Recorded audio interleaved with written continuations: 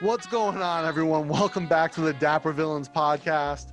I am Dana Bluen, as always, joined by my co-host Jay Such Dave. Jay, what's going on, brother? And I'm feeling fresh, and I'm rich as 4:30 in fuck. the morning. It's how I feel, man. Because the guest we have today is an OG. I'm excited. Has an amazing story of how he started from the bottom and just made it all the way through, and very inspiring guy for sure, and very unique guy. I mean, Probably one like of the hottest celebrity designers in menswear right now. Yeah. One of the most talked about tailor for sure in the industry. I don't think there's other guests talk about how dope he is. Yeah. His name was dropped quite a lot. Yeah. So it is great honor for us to have him today. Absolutely. For sure. So let's get right into it. Let's bring Rich in. Rich, thank you for taking the time to join us here on Dapper Villains. Driving around in Maserati around LA. Riding around, I got my bro, co-founder Henry Mask. Oh, it's Chase Morgan. What's up, man? How's it going? Hey, how's it going? So this is our first episode with a guest who's on the run, mobile. But we appreciate you taking the time. We know you got a busy schedule. Absolutely. Let's have some fun. On the off chance that we have some listeners who don't know who you are, can you just give us a quick recap of who you are? Just in case two people out there who don't know. Yeah, my name is Fresh. They call me the Drip Guy. I'm the CEO, founder of luxury lifestyle brand Rich Fresh. I'm also the co-founder and CEO of Henry Mask Company, which my brother and I started a few months ago. It's the biggest mask brand on the market right now, the most stylish brand on the planet. It's not even up for discussion. It just is what it is, baby. So I was when I was doing some research on you, I saw that you're originally from Memphis, right? Yeah, I'm from Memphis. It's like I'm in Los Angeles now. Yeah. But yeah, I'm originally from Memphis.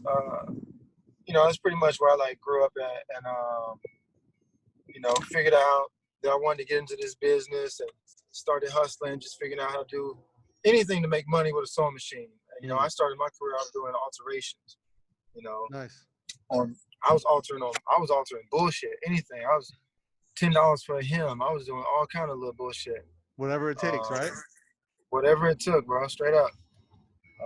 Now, I've been to Memphis. I like it as a city. Good food, good culture, but definitely absolutely. A departure from L.A. and the style you see on the street in Memphis. In my recollection, I haven't been there in 10 years, but the style you see on the street there is much different than the street style, the luxury stuff you're doing now in Los Angeles. Like, what was that transition like, and what kind of fueled that as you ran into it? I've always had like a luxury sensibility when I was broke.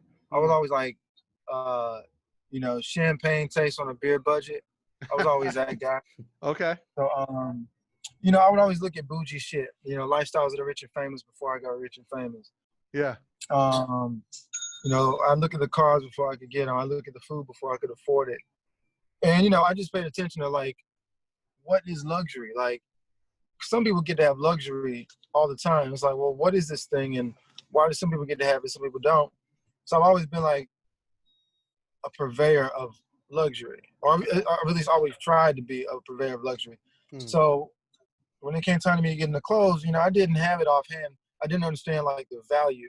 Like, how do you value your shit luxury? You can make something nice and say, man, this is exclusive, but your pricing really indicates whether it is or not. You can say that shit all day, but your pricing has to also indicate that. So I had that disconnect. I was making cool stuff, but I wasn't pricing it in an affordable space. So the energy of the product wasn't luxury. It was run of the mill. And, I was working for Zegna for a year. So I got real comfortable in the space of like selling luxury goods. It didn't make any sense to me. Like, why would someone spend $2,000 for this suit? It's fused together. It's bullshit. Because that's what the price tag says. That someone was going to buy it. Because there's a consumer for everything. So I think it just took a few experiences to realize that, like, you know, you can exist in this space. And I'm also, you know, you don't see very many black designers in the luxury space. And if you do, they are definitely not on no independent shit, you know. And so, you know, I've just always been big on like being a boss and being in control of my narrative. And I like nice shit. I like rich clients. They seem to be less of a headache than not rich clients. So I was like, I want less of a headache. And my product's good enough for rich people to want it. So let's just communicate it like that. It's good positioning. It's an interesting journey. Like you talked about, like you're hustling just $10 hems, you know, probably fixing like work pants, and then to go to selling to someone else, to a luxury brand that you understand the branding and positioning on. You know, how long did that whole journey take to get from where you started, like you said, hustling with a sewing machine, whatever it took, to today, driving the Periwinkle Maserati to the bank? To the bank, baby. You know, I started this when I was 21. Like when I was 21, I started my first. Nah, it's a lot. When I was 21, I started a business that actually made a lot of money doing alterations. But I was 19. I was a college dropout. I was just posted up, just figuring out. Oh, that's it. Yeah, I was just, you know, a broke kid trying to figure out how to like make a little bit of money. And so I remember, man, I fucking drove to this guy's house one night to take out the waist on like 4 of his pants. It was a scare. I thought this motherfucker was gonna like abduct me and eat me or some shit. It was the weirdest shit ever. It was late night. It was dark. I was frightened, but shit. And I wasn't gonna make but like $40 damn for the whole thing. I was over that person's house for like an hour and a half working on some damn pants at night in the boondocks. This motherfucker had 18 cats. When I put it to his house, he had 18 cats. I was like, oh, hell no. And it's dark. Oh, man, I can't even scream loud enough. Anyone who has 18 cats has issues. Anybody with 18 cats has issues. You can't trust that shit at all. So, but, you know, like, again, man, I was Mr. Do whatever it took. At 19, I mean, you know, it's been almost 2 decades, you know what I'm saying? Like, of just hustling and hustling and hustling and hustling and hustling and hustling and figuring it out, and like, tweaking shit. You know, I know Jay knows it. I mean, you probably knew the story, but I was in a motherfucking shelter not even like 2.5 years ago. Wow. Like real fucked off. And it's just like choices, like, man, why am I here instead of somewhere else? Like, it's just choices. Like, I got the same 24 hours in a day. I just made the wrong choice. What could I have chosen differently? I could have chosen to cater to a different market. I could have chosen to put more energy into developing a better product. So once I got to that point,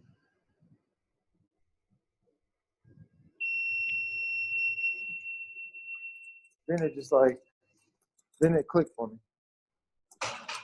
You know, like, and, yeah, I've been an entrepreneur for more than 2 decades. Hey, I got to get some masks. Rich is dropping off the mask to the bank, keeping everyone, people safe. Yeah, exactly. I got to keep my bank safe, baby. They take such good care of me. I got to take good care of them. Yeah. Yeah, so I understand that hustle, like that grind. Like I said, I've been an entrepreneur more than 2 decades on and off myself, and I've had, you know, ups and downs, you know, successes and failures. And, you know, it's what you show when you get to the point where you're living in a shelter, but you can still come back and build a multi-million-dollar luxury brand just because, like you said, you observed that you had opportunities to make better choices and you did it.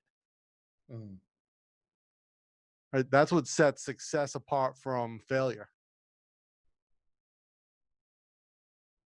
And also what I really want to know is like, okay, so at 19 or 21, you were doing alteration business and it was making a lot of money. And then you worked at Xenia and stuff. So how did it go from that to, you know, going to a shelter and then coming back out?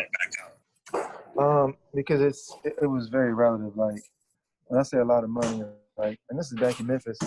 Yeah, my first business was probably doing like 100,000 a year. Which, you know, when you're 21, you making 100,000. It's like, oh shit, that's a lot of money. 100K in But Memphis is a lot of money. yeah, period. So that was cool. But you know, I had expenses, so I had all the things that I wasn't factoring in. So I wouldn't make what I thought it was. And then I turned that business into another business and opened the dry cleaners. And in opening the dry cleaners, I kind of cannonballed the other business. So I kind of sacrificed one to start the other, and then after a couple of years, that one didn't really work out, so I had to close that business. So I was like, oh shit, I don't have either of these businesses now. And but then I started doing personal tailoring. It's like, okay, cool, shit, I don't have a shop anymore. Shit, I'm broke. You know what I'm saying? But I can pull up on people, and I can just fit them there, and I can take it back to my crib with alterations and get it back to them. And I was like, okay, well, shit, that kind of works. And I found out, like, damn, I can move around more. I can actually connect with more people. So I made that my new way of operating. Like, I haven't had a storefront or an office since 2004. Early to that game. Yeah, just like. So you've been direct to consumer the whole time? So what's that? So you've been straight direct to consumer since 04? Yeah, since 04. And then I need to print 28 checks. Yeah, direct to consumer since 2004. But you know, again, it was like it was the one-off stuff. So it was enough. Like, you know, I was always able to make a little bit of money, but it was always a little bit of money. There was never any like substantial money. And then I got tired of that little money. I moved to New York. I was like, you know, let me try something bigger.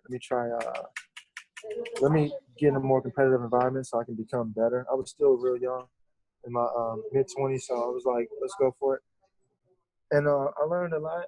And then the market crashed in 07, so I moved back to Memphis. They ended up getting custody of my daughter, who was 2 at the time. And so I didn't really have any money, and I'm raising a baby by myself. So things just changed, and then we decided, like, man, this is not working in Memphis. Let's just move. And me and my brother and my daughter, we moved to the West Coast with nothing. I had $500 and moved across the country with a child with $500. Wow. And I used $300 of that in gas. So I had $200 by the time I landed in a city I'd never been to, and I didn't know about it. I didn't know no one in San Diego. I'd never been there before. So it's just always been a hustle, man. I always had this innate belief that I could make something happen regardless of starting point 400. Like, I can make something happen regardless of the beginning circumstances. And so I just went for it. And, you know, we did our thing in San Diego for a minute, which is actually how I got turned on to doing custom, because I was just doing alterations. I actually got turned on to doing custom in San Diego, doing alterations for this rich dude on all his clothes. I'm like, man, I'm charging you $300-400 to alter these suits, and you're gladly paying this shit. How much you paying for these suits? It's like, I don't know, $2,500, $3,000. Shit. And I was like, wait a second, bro. And they don't fit. Nah, I gotta get into custom. I'm getting the small dollar. So that experience did that for me. But it still took time. Like, I said to myself, I need to be in custom. I still didn't really make any big move in that direction. When I moved to LA, because shit just wasn't panning out in San Diego, I still knew that I needed to get into custom. But now I wanted to go sell clothes in Beverly Hills. So I'm knowing I need to get into custom, but I'm selling clothes in Beverly Hills. So thank you so much. Have a great day. Thank you so much. Yeah. You guys enjoy us. And so, you know, that experience, it's interesting. Like, it's all steps. You know what I'm saying? It's all a series of steps. to take you from one way of thinking. All it is just a way of thinking. I didn't believe enough in myself to sell a $5,000 suit then. You know, when I first started selling custom, my suits were $600. Damn. Damn. $600 when I first started selling custom. And now they're 49. I should have bought your suits at that time. Right. Now they're 4,900. Yes. It's a little bit of a jump. Yeah, just a little bit. You know, starting point. But Yeah. I mean, $600. Don't get me wrong. That's not It's a Bangkok I mean, that's suit. a price that a lot of tailors start with in America too, like the ones we make in China and shit. So yeah. And that's what it was. I was making my shit in China. It was just like some whatever shit, and yeah, man, $600. But guess what, bro? I had more of a headache selling a $600 suit than I did selling a fucking $5,000 suit. see, and that's a very important point for people to realize that, like, a lot of people want to try to sell to every client base, and they tend to forget that, you know, stick to what you do best, you know. Yeah, I would advise it. I mean, Henry Mask is I mean, it caters to the public now, and I guess dealing with that is not easy. I see your like comments and stuff. Like, I mean, my UK company has also been selling masks to the public in UK, and but it's like a 10-pound product. The level of attack or the level of, like, you know, people think they can talk shit because they bought a 10-pound mask, and like if it doesn't get delivered, or it already got delivered and they didn't see it, right, which happens quite a lot. Right. I'm gonna report you to the authorities. I'm gonna, you know, one time they reported us to the local police, and the local police came and they were like, oh, these masks are cool as fuck, can we buy your mask? And then the whole fucking police station bought the mask from us. Wow. Yeah, I mean, like, we don't have those issues. I mean, the most that happens is someone saying, you know, I bought my mask and I just respond with your order number. Like, because I know how people are. So I put protocol in place to make sure that, like, we don't have none of that bullshit. Because public perception is key. And so public perception is real shit. I'm not deleting no comments either. If someone leaves a disparaging comment for whatever reason, I'm going to leave it there because I need you to see how that comment was handled, whether it was some real shit or some hate shit. But now we don't run away from it, you know. Like, we got to, like you said, we got a product that's for the masses now. It's not for these 1, 2, 5, 10 specific rich people. Hell no, it's to thousands of people. We want to maintain that. We got to service thousands of people with the level of customer service that makes them keep giving us their money every month. Yeah. You know? Yeah, and I think, you know, that's one of the things that comes across when you look at, you know, the Rich Fresh brand is it's very authentic. And I think that, you know, with the Henry Mask as well, the way you're dealing with comments is authenticity, you know, and honesty. I think that people see that, whether it's, you know, you have a little bump in the road or it's always positive, people see that authenticity and they relate to it. Yeah, I mean, look, I had to cuss a motherfucker out the other day in the comments, because it's like it wasn't going nowhere. Like, someone said something about something wasn't coming to them fast enough or whatever, and I said, cool, send an email to customer service and blah blah blah blah blah, and they wanted to keep going. I'm like, man, apparently you got a bigger problem, Jack. What the fuck going on, bro? But like, and people you gonna get that one too, because it's authentic. Like, I want to help you, but I'm not gonna hold your hand. I'm not gonna babysit you. I got bigger shit to do. Don't worry about the motherfucker talking about some $10 masks. Like, baby, I can help you if you want to be helped, but I ain't gonna just sit around talking to you all day because you ain't got shit else to do. You know, one of the things that came across in an early interview we did, actually our first guest, gentleman, a stylist named Jay Gatz, there as well, was singing. Oh yeah, that's the homie. Yeah, he was singing your praises because what he was saying is that, you know, I believe he called you a breath of fresh air or refreshing for the industry because of your actual technical application, the idea that you can actually design, you can cut, you can make alterations, you understand the garment where no one else in the industry does. And I was chatting with him last night. He was posting about, you know, people basically going out there saying they're original, but just copying. And I believe he was alluding to the fact that people are copying you and calling what they're doing original. It's not. How does that make you feel though, to know that you're at a point where like people in the industry look up to you, they appreciate your attention to detail, your style, but everyone else is trying to copy what you're doing?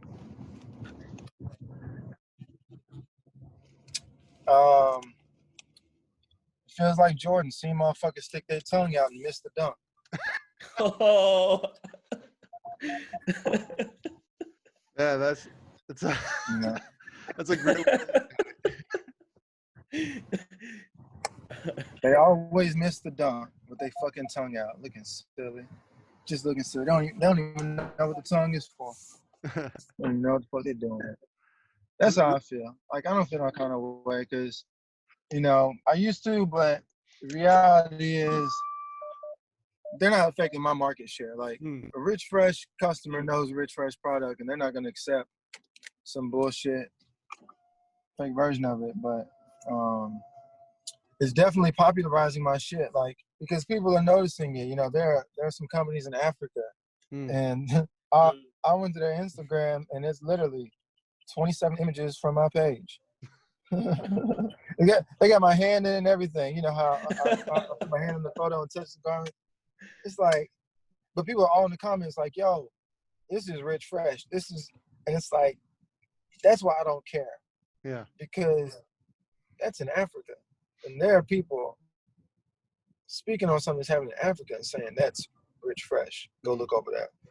So it's just one of those things, man. Like, if you ain't first, you last. And if you first, everybody's looking at your ass. That's it. You know, I'm moving too fast to see who's looking at it. I'm just moving.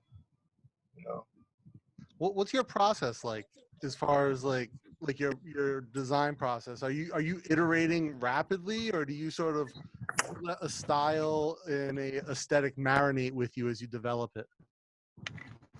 A little bit of both. You know, a lot of times I'm under pressure, and I've got to get something out real quick. Other times, you know, I get to simmer on something and let days, weeks, months go by, and it's like, oh, okay, now it's time for this. Like, there's some shit I've been thinking about for a year or more and haven't been able to move on it yet. And some things I only get a matter of hours, and they have to go into production. So it's like that. So that sometimes you can pull inspiration out like a couple hours and bang out a piece. Oh yeah, easily. Nice. Very easily. Cool. All day long. Where do you get your design inspiration from? Are there certain aspects of culture or something else that you look at that you pull inspiration from, or is it more organic? It's all organic, like 100%. I really just look at, like, you know, life scenarios, like what did I see at a certain point in my life, like maybe some shit that my dad wore, or some colors that I had seen when I was a kid, or some I once saw in a magazine when I was a teenager. I just like pull from little things. And ultimately, like, my whole brand aesthetic is about the shit I would wear. I'm really not concerned with what the industry is doing, the industry norms. I just think about, like, player shit. I'm a certain type of individual. I got a certain type of lifestyle. What's the type of shit that I would wear? I'm just allowing other people to tap into that same creativity and wear the shit that I would wear. So. Yeah, as a designer as well, for myself, I often kind of take that same approach where I'm like, I'm interested in, like, what would I want to use this for? How would I do this? And then I kind of build that around, and if it gets traction, it gets traction. Most of the time I get Jay just telling me that's stupid, do something different. Come on, Jay, you can't be a hater, bro. He's like, you should use Huddersfield fabric for this instead of this thing that you have here. That's what you need to do. Exactly. Jay, stop hating, bro. Well, yeah, the Huddersfield fabric. He gonna say that damn Huddersfield, but hey, that's amazing fabric, bro. Look, I don't know if we ever became your #1 U.S. vendor, but I was definitely, You're on top for sure. Yeah. Very good, very good. Yeah, I remember, man, because Jay came out and met with me and my brother. And this is right when Rich Fresh was getting back off the ground. It was still in 2018. Yeah. I was literally just getting back on my feet, and we met at that spot. And we started, man. We've done some cool shit. We've done a lot of those half and half suits. Like, we've done some really cool shit. Like, man, this Huddersfield fabric has been on, Oscars, carpets, and motherfucking music videos. It's been all over the world, baby. Thank you, man. It was my first time in LA, and it was really kind of you to set time for a meeting, because I was a door-to-door salesman. I got disrespected all my life, and to think that one day I'd be in America and in different spots. In that first trip, I was in Texas, in Utah, in New York, and in LA. And in LA, you were the guy I wanted to meet, and I just texted you on Instagram and said, "Yo, can we meet up? I got some costs to show you." And I was already high as fuck from that legal weed, which I normally smoke only when it's illegal. Oh, really? Is that what you said? Yes. You would be the first guest to smoke weed live on our show, so I'm waiting for that. Damn. Congratulations, guys. Oh, you even got it packed in the Henry mask. That legal California stuff. That's false advertising. We do not put weed in these bags. This is a used bag. I just believe in recycling. And since I'm going to have weed, I just put it in this, because I would never, ever have it in one with a mask. Rich Fresh is a sustainable brand. He believes in reusing those bags for other purposes. Got to, man. Got to. Got to. So I know, Jay loves tacos. Did he make you take him for tacos when he was in LA? No, no. We were. We met this very fancy hotel. So check it out. I'm gonna tell you how I got that hotel situated. I'm a hustler, bro. I learned when I was in high school how to master my aesthetic. It's just about, mastering your aesthetic, like being a shapeshifter, you know what I'm saying? Blending right into any environment. So I learned that shit early on, how to communicate value through the clothes and the way they fit, and the way you carry yourself when you're wearing something. People don't question it. If I was out dressed the way I'm dressed and a motherfucker asked me who I was, I could tell them that I was the prince of something. I'm the prince of Somalia. Really? Yeah. My father is oh my God, that's amazing. A motherfucker would believe it, because I would carry myself accordingly. I look like I'd be the prince of something. So, again, like I told you, just not if you said you're a prince of Korea. I would.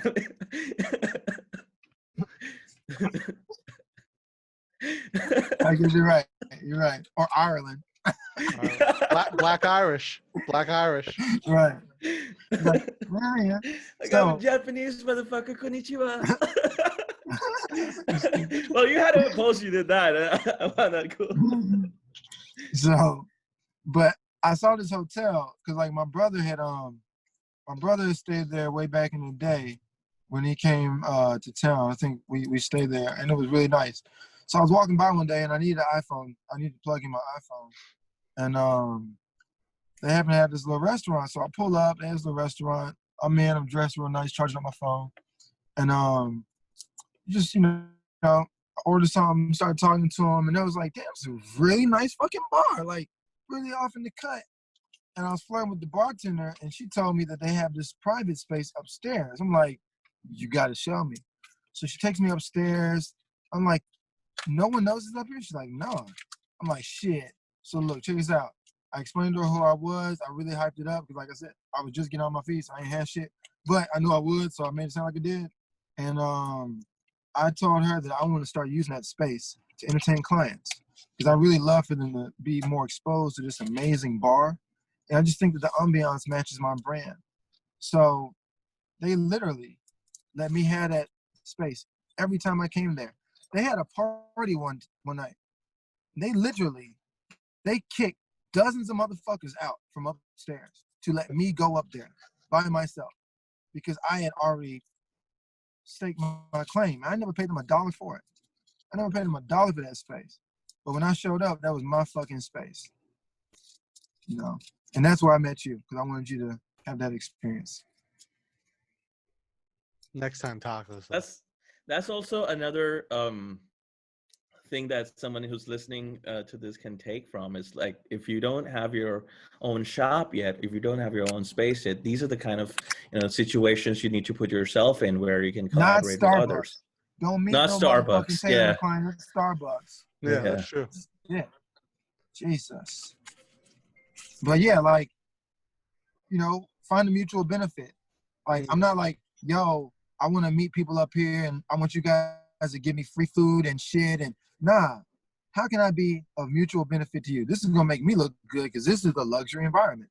So if I have unlimited and private access to this, it really communicates to my customer that I'm a luxury type motherfucker. Well, did you roll it in a cigar wrap? Yeah. Interesting. Bro, I'm a real player, bro. I'm not a fake player. But just like a lot of people don't do that. They don't realize how to find the mutual benefit. How can I provide a benefit to you in order to get a benefit from you? There's nothing wrong with that. That's called using people. Using people is great. Misusing people is shitty. So how can you properly use a person so they also get a benefit? Like, shit, I'm going to bring people in here to spend money. Yeah. And I'll always spend money. And I'll make the place look good. And I tip really nice, 25% or more. And, like, just little shit. So, like, oh, yeah, we don't mind. Man, it's a fucking restaurant in every major city that could use someone with nice style saying, I'd like to come in and meet some people. Make them more aware of the space. I think this space is so great. I'm surprised that there aren't as many people here. I'd love to bring some people by. If you don't mind, I'm going to choose Wednesdays as my day. So on Wednesday, I'm going to bring my people by here on that day. You don't mind, do you? Okay, I'm going to make sure that we sit up in that space up there on Wednesdays. You don't mind, do you? Fantastic. I bet they fucking do that shit. That's a great way to leverage, just access to a space and create resource out of something that's not being utilized. Yep. Don't suck up all the value. People have a lot of people have the tendency of trying to extract all the value instead of add value. They want to like get, and bullshit it.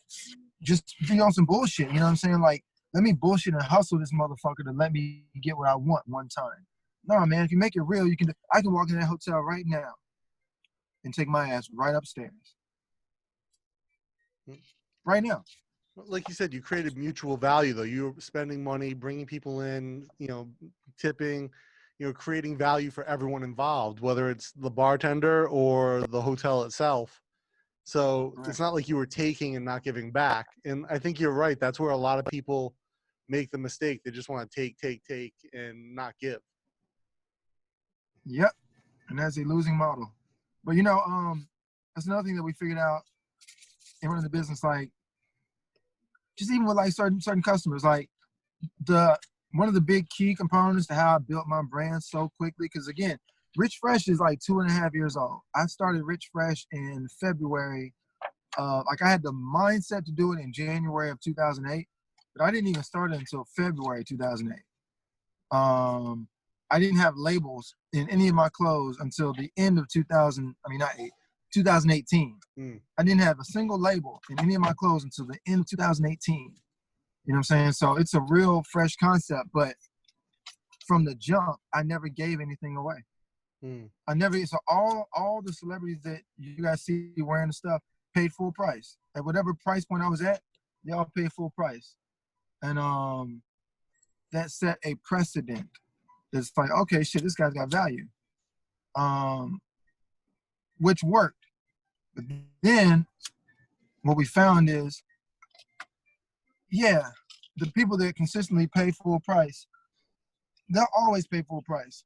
But if you do something small, like, hey, I know you pay full price every time and you're such a great customer, I'm going to make you a shirt.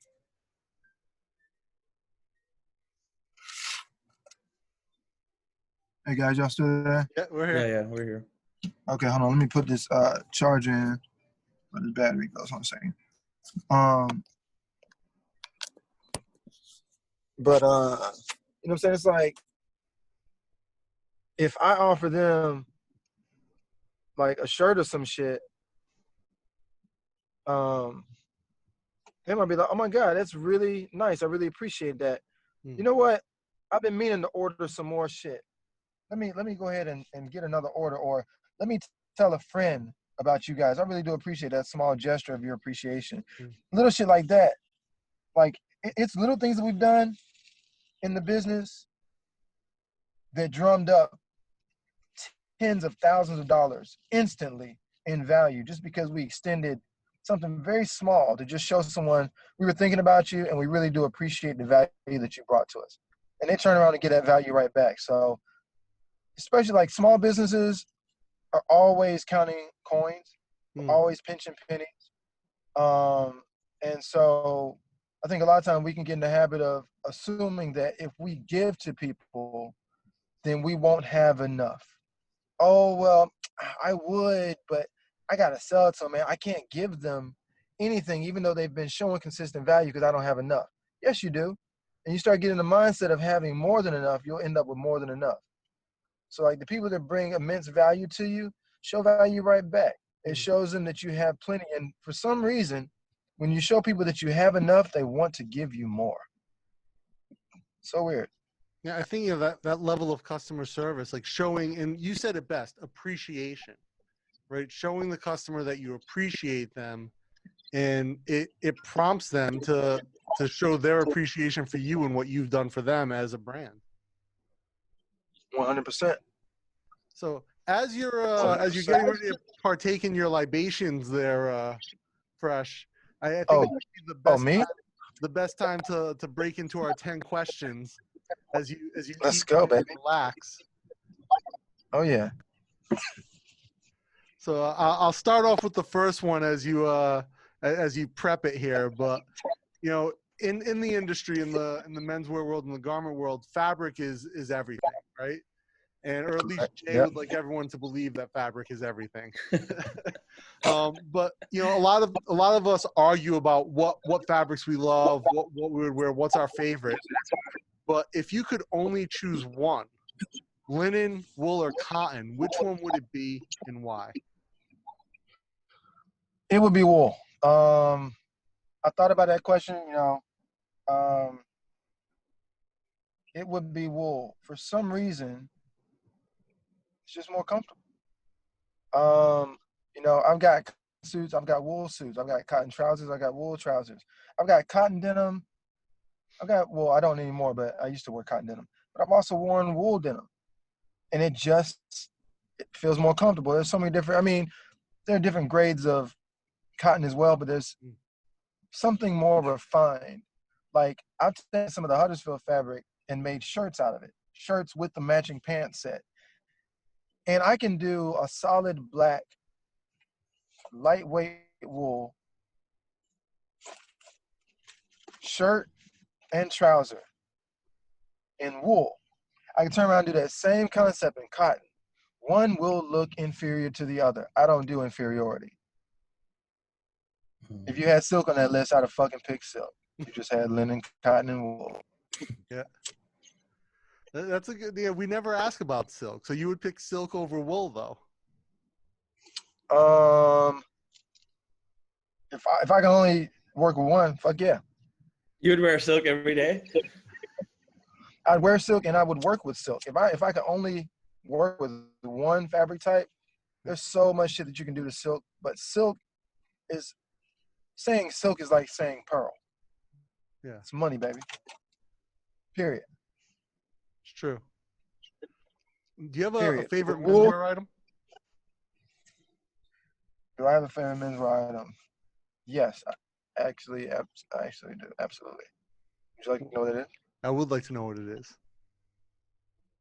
Trojan man. No, I'm tripping. So,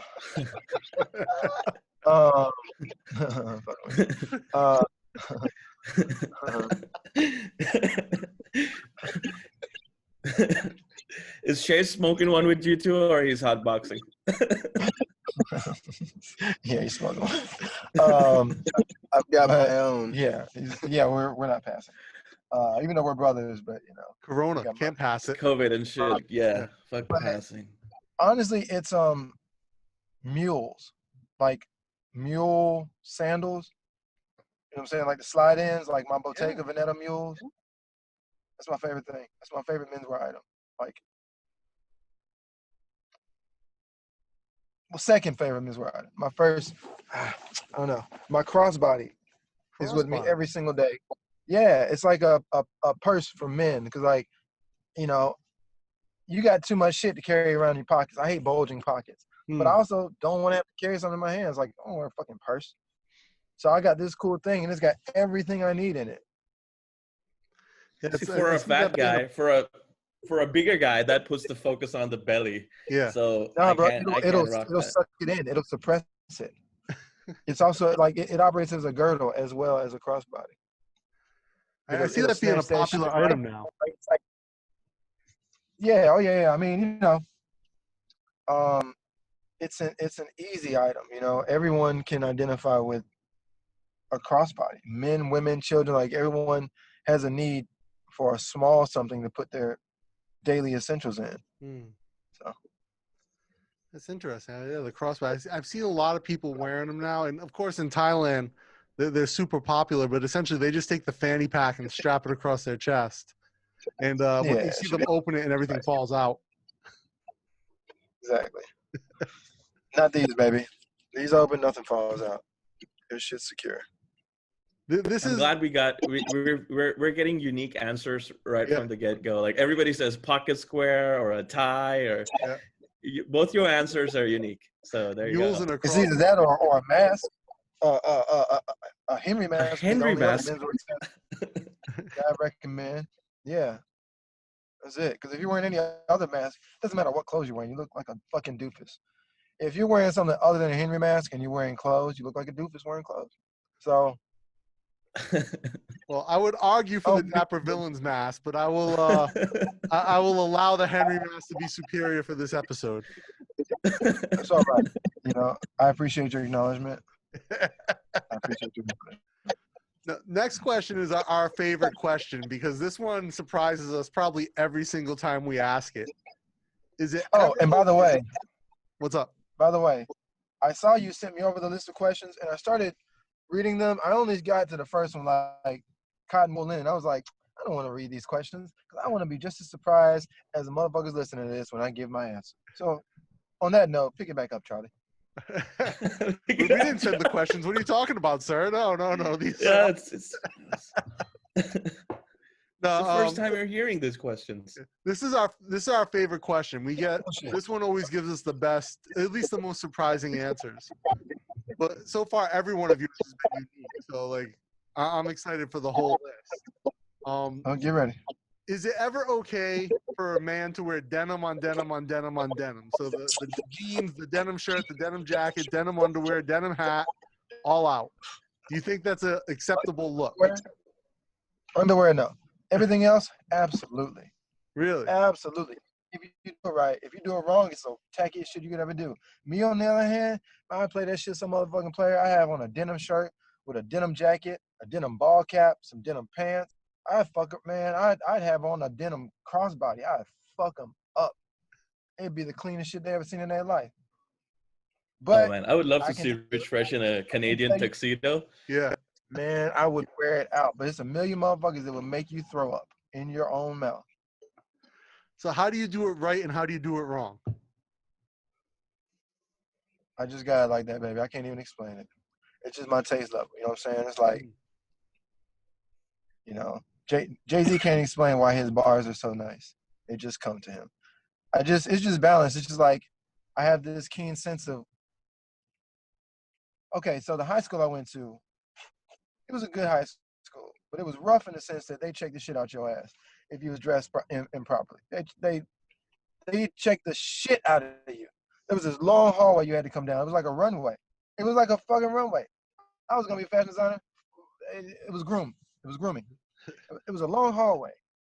And you got to come down this hallway first thing in the morning, and everyone's lined up on each side of this hallway.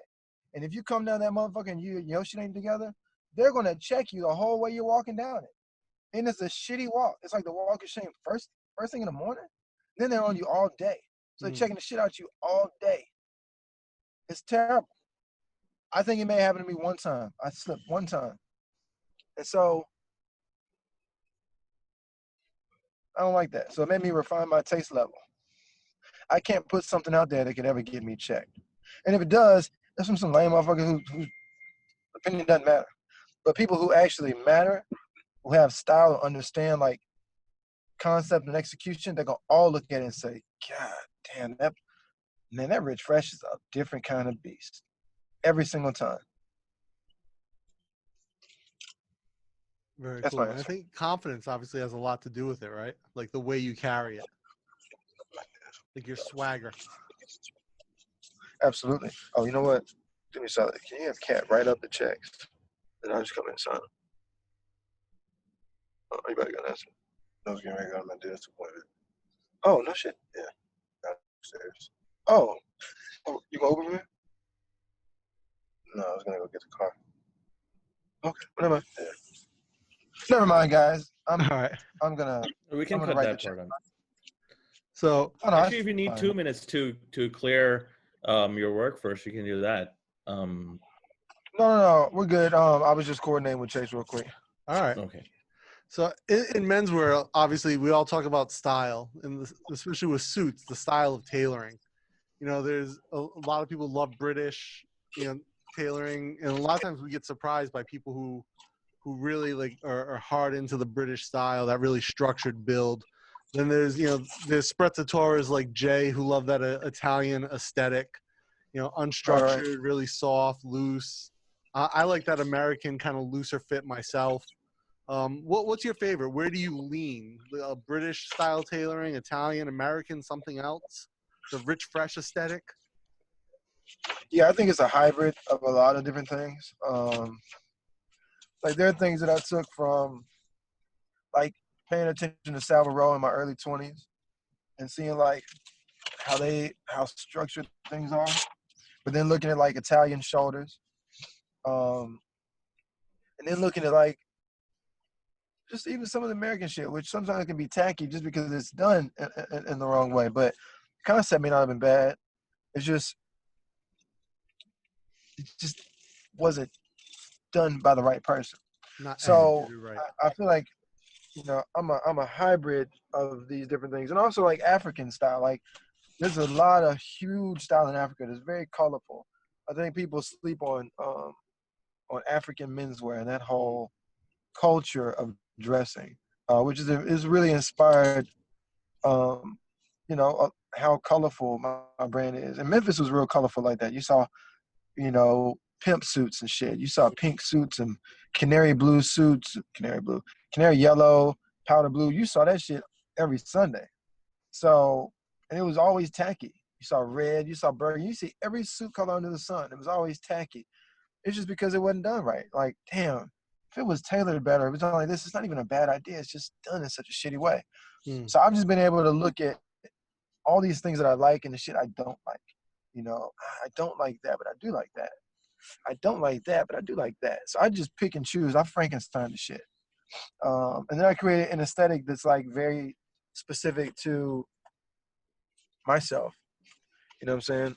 Where it's like, it. You know as soon as you see it. As soon as you see it. And you know it when it's not. Someone can literally take the stripes, do all this jazz, and you look at it and say, "That's not a chance. That's not Rich Fresh." So it's really taking the different pieces, building your aesthetic on it. Absolutely. Just I don't like copying anything. I never want someone to look at my product and say, "Oh, damn, man, you got your idea from this." You may see elements of something that was inspired by something, but I'm never gonna copy someone's shit. I'm never gonna even like copy something that I've seen in the past. I'm always gonna take it, modify it, put my spin on things, and that's what being a designer is about. Sometimes it's just about like looking at something and knowing how to modify it, make it better. Yeah. I am in the same industry, so I do see a lot of people trying to copy you. but I do feel sorry for them. Like I feel like they're going through something where they can't really find themselves yet, and they're desperate. So they feel that your stuff works. They were hating on it before, and now they see your stuff works, so they copy it, which makes me feel sad for them. But All right, bro. what do you think about like when you're in desperate times? I still think you still think you should still be original even at desperate times, right? Like even if you see something else When that you should be your most original. That's generally when, you know what, most songwriters write their best song in moments of desperation. Not when they're like feet kicked up. No, it's when you ain't got shit to pull on. You ain't got no more straws to pull. You got to get in your bag and come up with something. And I feel sorry for them too, because like Designer, for instance. You guys know the rapper Designer? Yeah, of course. Panda. I got bros in Yeah. Atlanta. Okay. When Panda first came out, we all thought it was Future. We all thought, like, damn, Future got another hit. Because it sounds just like Future. And everyone said, damn, it's the new Future. Damn, this is Baby Future. Damn, he sounds just like Future. Damn, this is Future. Damn. And he made a little lick off of it because, it was weird how motherfuckers sound just like Future. But the problem is, it never set him up to be an original him. It set him up to be a fake somebody else. Yeah. His whole career now is built on him being a fake Future. So he can never have the same value as the thing that he's a replica of. You understand what I'm saying? Yeah. A replica can never hold the same value as the original. So if you're building your house on quicksand, replicating my model that's built on a firm foundation, you didn't take the time to build your foundation. You devalued yourself by default, and you'll never be able to. Someone will never be able to pull themselves out of a devalued position, copying my shit or anyone else's shit. Yeah, I think the analogy with Designer and Future is a good one too, because like you said, when you're your most desperate, you need to be original. Future came out of the Dungeon over in Atlanta, and he said early on, like, you couldn't be on anyone else's track if you sounded like anyone else in Dungeon, right? Like you had to sound unique. And like if you look at who was in Dungeon, like you had Goody Mob, you had Outkast, like all these people, right? Yeah. So what else could he do but mumble on the track and sound unique? And then it sounded good, and now you have all these people, mumble rappers, biting it. But what it did is, Future is the king. Yeah. In that space, Future is the king. Why? Because he's what everyone. Future and Young Thug. Future and Thug are the king because that's what everyone's mimicking. So you can't. Man, look. LeBron is a spectacular ball player. Phenomenal. Spectacular. Spectacular. He might be one of the best to ever do it. But I'll tell you something. I don't believe he'll ever be able to surpass Jordan. And I'll tell you why. Because he wears Jordan's number on his back. That's interesting. That's a good way to put it. When you talk about copying, I think about we had Justin Hunt, a hip-hop journalist, on the show earlier. And he had a video maybe a couple of years ago that was titled Copy Like an Artist. Talking about, if you copy something, right, you don't just, or steal, it's called steal like an artist. So if you steal something, inspiration from someone else, you have to make it your own. You don't just take it and copy it. You take it and you make it something new, right? And that's how an artist steals work. They take inspiration, they bring it and they elevate it, versus everyone who just copies, right? So it's the difference between stealing and copying is if you're elevating it to something different. And, so I was thinking when Jay was talking about all these people copying Rich Fresh who were hating on you earlier, and now they're like, oh, it's working, I better just take exactly what he did, but it doesn't have the soul, right? Doesn't. Because, it only worked because it didn't work. Like when I did everything that I've done, when I started doing colorful suits in LA, people told me it wouldn't work. Because surprisingly, no one was wearing colorful suits in LA. It was all gray and blue. So I show up with pink suits, green suits. They're like, what the fuck is that? I'm like, yo, this is a wave. Like, dude, people don't even wear suits in LA, dude. What the fuck's wrong with you? And if they do wear suits, they're not gonna wear a fucking pink one. I'm like, yeah, they will. They just have to see it enough. And eventually they said, hey, we don't know where to get those colorful suits, but we see this guy with the colorful suits. Then when I started doing the track stripes, people told me it was a bad idea not to put track stripes on suits. That people didn't want to, they're not going to want to fuse those two together. They're going to keep those concepts separate. I was like, fuck you, you know what the fuck you're talking about. But I said I was going to do the yellow tab. I had motherfuckers telling me that's not a good idea. People aren't going to just want that dangling on their shit. Like, that's the yellow tab was the biggest one that everybody kind of hated on. Oh, they hated now on they all like, want to do it. Now they all want to do it. People are copying it. My price point, you know, you shouldn't price your shit so expensive because you won't be able to sell as much. Great. You don't understand the strategy, the mindset behind Wave. So now that I've done all these things that were challenges and I had to overcome all these things to become a thing that never existed, copying that is like you said, you can't get the soul because I have the soul of an underdog because I had to do underdog shit. Like I've had to do not grimy, but like I've had to endure some grimy shit in order to get to this position. That's why you can't beat me. So anybody that's coming to copy me, your vantage point is off. You know, you can't possibly.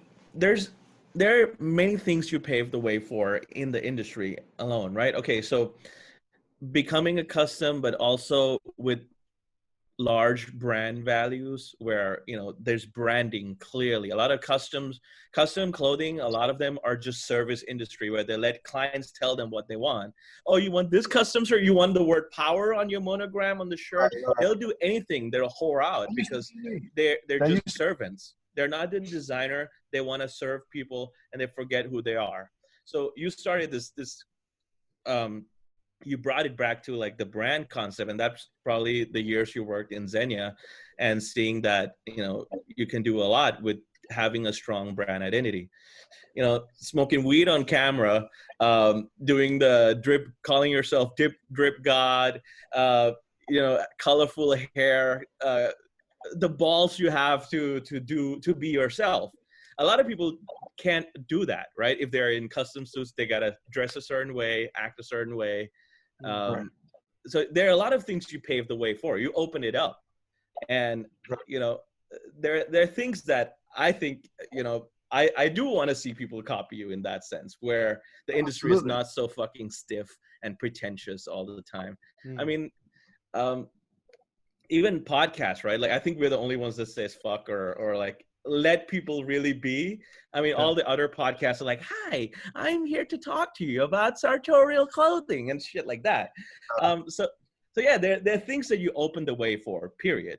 And I think we're also the only podcast that we rock t-shirts on our show. Everyone else is rocking a 3-piece. I do wish to see more people copy you, to be honest. I do, but there's certain, like without Richard Pryor, Eddie Murphy wouldn't have been the greatest stand-up comedian. Absolutely. But they have to take it and evolve it, right? So if there's someone who's seeing you, they're in that deadlock and they want to copy you, what element do you see that could be the first thing to pick up? And you would be fine with it. Like, you know, I encourage people to pick up the mindset. Like, it's not the thing. You can't copy the thing properly. It's not a sustaining model. You know what I'm saying? Like, yeah. That's why, again, I don't trip when people copy something because you can only do it for so long. It's not a sustainable model. I can do this for everything. You can't.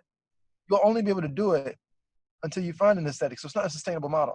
I encourage people to like copy the mindset, copy like the desire to be so different that you're almost ostracized.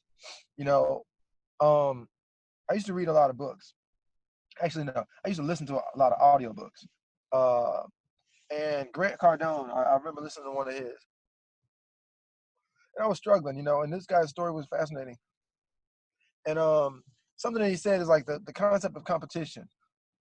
And he was like, you know, I don't compete. He kept saying, I don't compete, baby, I dominate. And I was like, that's the cockiest shit I've ever heard in my life. What the fuck does that mean? And he kept saying, I don't compete, baby, I dominate. I don't compete. I ain't got no competition, baby. Competition is for losers. I'll tell you why. Anyone who goes and competes with someone, there's a chance you can lose. In any competition, there's a chance you can lose. You can be the best ball team on the planet. If you're competing with someone, there's a chance you're going to lose. But if you're playing an elementary team and your NBA team, you will dominate. You'll never lose. And I was like, that's also the cockiest shit I've ever heard. But it made sense. Like, I'm fucking up because I'm trying to compete in areas where I can't possibly compete. These motherfuckers got storefronts. I don't have the money to get no storefront, or I didn't. These motherfuckers got, a team or this, or they're familiar in this city. I don't have any, or I'm an introvert. I don't like being around people. I don't like knocking on doors, passing out cards. I don't have any business cards because that's just not, it doesn't work with my energy consistently. So I was like, okay, fuck it. Let's do something different. Let's find out, how can we dominate? Let's look around. Let's see what the market looks like. Everyone looks the same. Every fucking tailor looks the same. He's clean cut. He might have a beard. He probably has a beard. He's wearing a tie, guaranteed. Pocket square, the whole nine. Socks, hard bottom shoes, lace ups. He doesn't really look comfortable. He doesn't really look cool. He just looks like he makes suits. I don't want to compete with those guys. Let me find a way to do this so I can still communicate value, but I can do it in a way that no one else can even fucking play with. You won't even tiptoe over here in this pool because it's so out of the box for you. You'll just stay over in your space. And I can just run amok over here and create this whole concept that never existed. So I was like, okay, I'm never going to wear ties again. So I took my ties off. I stopped wearing pocket squares. I stopped wearing socks. I don't own a lace-up dress shoe. I only wear slippers, loafers, and shit, real player shit. I started putting my hand up over my face in every photo. That's how it all like really got kicked off. And then just like my model, you know what I'm saying? Like, I'm only gonna exist really on social media, on Instagram. I'm not gonna have any business cards. I'm not gonna do this. I'm gonna be very hard to get in contact with. And I started doing things that I saw no one around. I started smoking weed on camera. I started cussing a lot on camera. I started doing whatever the fuck I knew. These other guys can't do this because it goes against their model. What's happening is I'm the only person making noise in this entire room. Everyone else is quiet because everyone is doing the same thing. It's a buzz. Bzzz. It's a buzz. And I'm not one, woo, woo, woo, woo, woo. I'm hooping and hollering when motherfuckers is buzzing. Everyone's like, who the fuck is over there hooping and hollering? Oh shit, that guy's different. And no one can compete with him because of how differently he's doing his shit. They can't even catch up. He's a fucking enigma. Like, he's really on his own wave. And people gravitated to that. And so that's what I would encourage people to do. Find areas that you can dominate in and do that shit like no one else can do. If you're really good at, like, no one's really making suits for kids, custom suits for kids. Hey, you know what? Let me like do that shit, but dominate that shit. Like, only do, like, dominate, eat that shit up. Like, you're the person, the go-to source for that shit. Guess what'll happen? You're the only person making noise. Like, just find ways to operate. If you're in an environment where everyone around you has black hair, dye your hair a different color. If everyone has facial hair, cut yours off. If no one has tattoos, get some. You know what I'm saying? Like, be different. Be okay with being different. People are so quick to conform because they see what resembles success in others, and they say, well, let me look just like that, and I'll have that. No. You look just like that, you just got lost in the sea of that. You didn't even give yourself a chance. You didn't give yourself a fucking chance. There's a guy, Grayscale, in LA. He's a designer. I like what he's been able to do. At first, it looked like he was copying my concept, and people started, saying things and looking at shit, but he figured out an aesthetic. And now he has something that he does that is unique to his brand. Like, and he can do custom suits. And he has something that now people can look at and they say, that's a Grayscale. Or people can Instagram me and DM me and say, hey man, is this one of yours? I saw Dwayne Wade wearing this on his thing. Is this one of yours? And I can look at it and I say, no, I guarantee you that's Grayscale. No, his stripe is different. He has one stripe going down the front, but it's very symmetrical. It lines up perfectly. That's not something I do. That's significantly and specifically his, you know. So I love how he's been able to do that. You know, Musica Ferrer, I know they get a lot of flack and people say like, you know, they're not necessarily original, but what they did was they took the Tom Ford model and they modernized it. They took the Tom Ford silhouette and said, what if we made Tom Ford for guys who are younger? Because Tom Ford's silhouette is not for guys in their 20s. It's for guys in their 40s. And they said, what if we could take this and modernize it and add different colors and just make it a bit sexier? And so they did something that you actually see. If you see Jay-Z wearing a Ferrer suit, because it's Ferrer now, you know, if you see him wearing a Ferrer suit, you know right off the bat whether it's Tom Ford, Givenchy, or Ferrer. You'll be able to look and say, no, that's Ferrer. And he didn't even do any like the symbolic things, but he's got a certain cut, and it's the same consistent cut throughout. You know, Tom Ford did the same thing. You can look at a Tom Ford lapel and say, that's Tom Ford. You can look at his buttonholes, and you notice that longer one at the very bottom. You say, that's a Tom Ford garment, you know. So that's just key here. If you want to have lasting value, you've got to find that is uniquely yours. And even if it's weird, make people get used to it. And now she's so it. Lady Gaga was so weird when she came out. Now she's so it. Everything was so weird when it comes out until it's so it. The iPhone was weird as fuck when it came out. Now it's so it.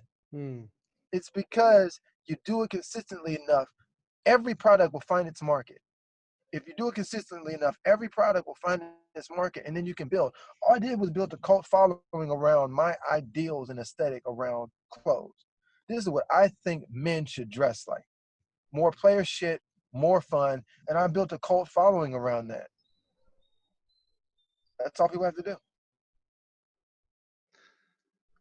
It's a lot to take in. That's an amazing stream of consciousness right there. I appreciate it. I mean, I'm high listening to you, man. Like this is like Tony Robbins shit. Like there's no shouting, but it's like so much fucking wisdom in one package. I can do the Tony Robbins. You know, I can do that. You know, because all you have to do is just. I'd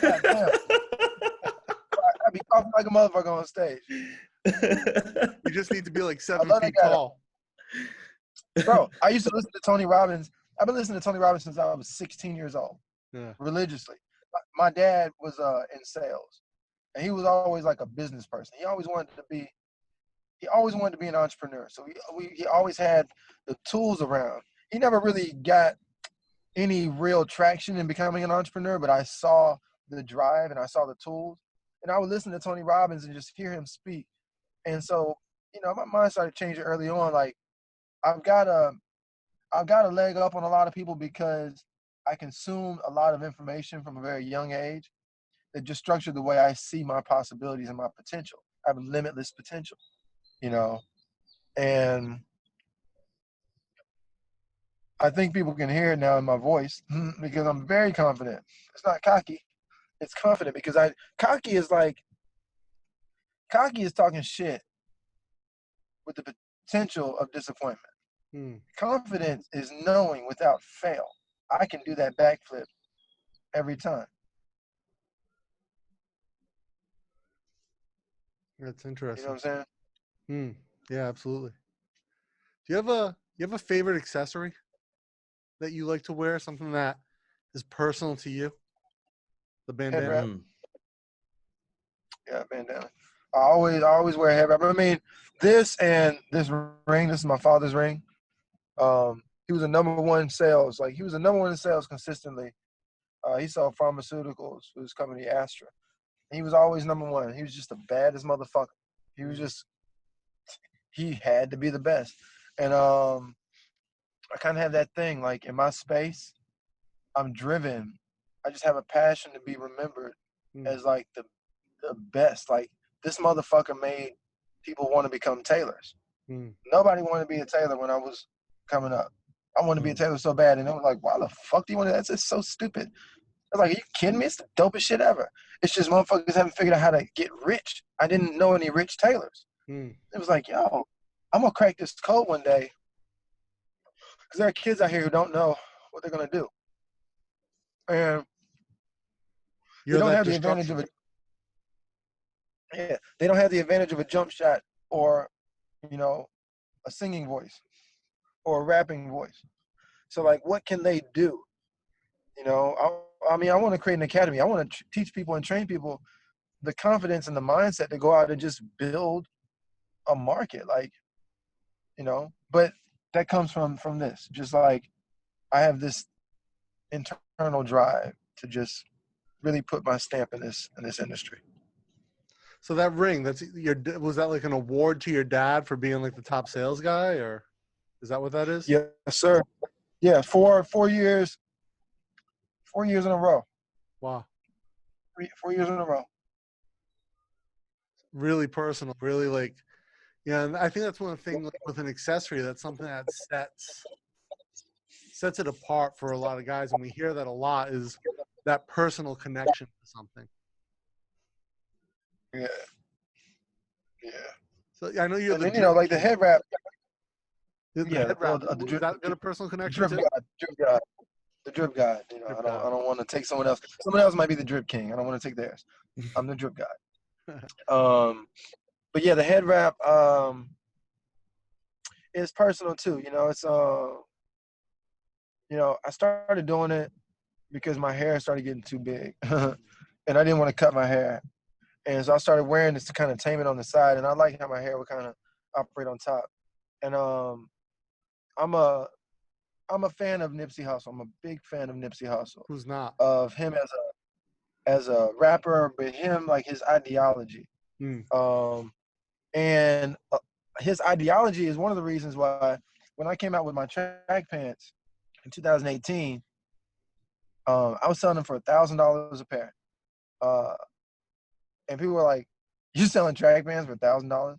Like, yeah, it's like, no one's gonna fucking spend $1,000 on some goddamn track pants. I was like, yeah, they will. Why? I was like, bro, Nipsey Hussle sold $100 mixtapes, bro. $100 mixtapes. When motherfuckers couldn't sell $10 mixtapes, he was selling $100 mixtape because he believed in the value of his product. Yeah. And guess what happened? They bought those fucking mixtapes. So don't you tell me what the fuck I can't do. I've already seen an example of it. I just have to be exceptional in comparison. That's all. And then, you know, after he was killed, I just really started like looking at books that he had suggested reading that he had read, and a lot of those books have really impacted me. And you know, I was already wearing this scarf. Actually, my hair was already braided. Like I started French braiding my hair. My mom came over one day. She came over on New Year and braided my hair up. And I was like, oh, I've never had my hair braided. Okay, cool, fuck it, let's go for it. And I just kept my hair braided, and I kept the rag on for about a year after he was killed. Just like a symbol of I interpreted the message, you know what I'm saying? Just like tell the universe, I interpreted the message. Thank you for sending the messenger. You know what I'm saying? That type of shit. So now I still wear it. It's just it's part of my vibe, but it's still it's a tribute to the philosophy of King Ermias Nipsey Hussle. Yeah, it was definitely his passing was definitely a loss for, I think, for hip hop, but also like his community. He was so community driven, you know, and like really wanted to take ownership in his community. And I think that was Absolutely. He was a powerful individual in a lot of ways. I think were overlooked while he was alive.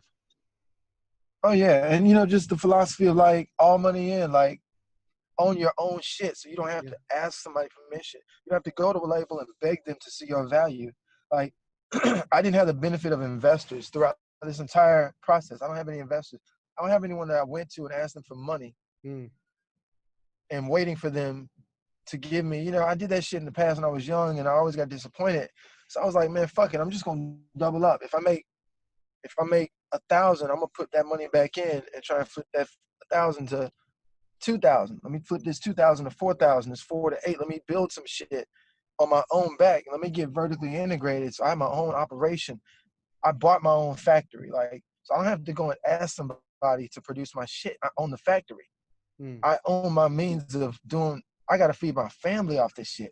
I can't have that at the whim of someone else. Yeah. And like seeing his ability to like become, still on a song with like Khaled and John Legend. Independent. Yeah. Out his trunk because he said he fucking wanted to. And I'm just like, he did that in music. I haven't seen anyone do that in fashion. I'm gonna do that shit in fashion. Fuck it. I'm gonna get to 100 million on my own 2 feet, if that's what it takes. Nice.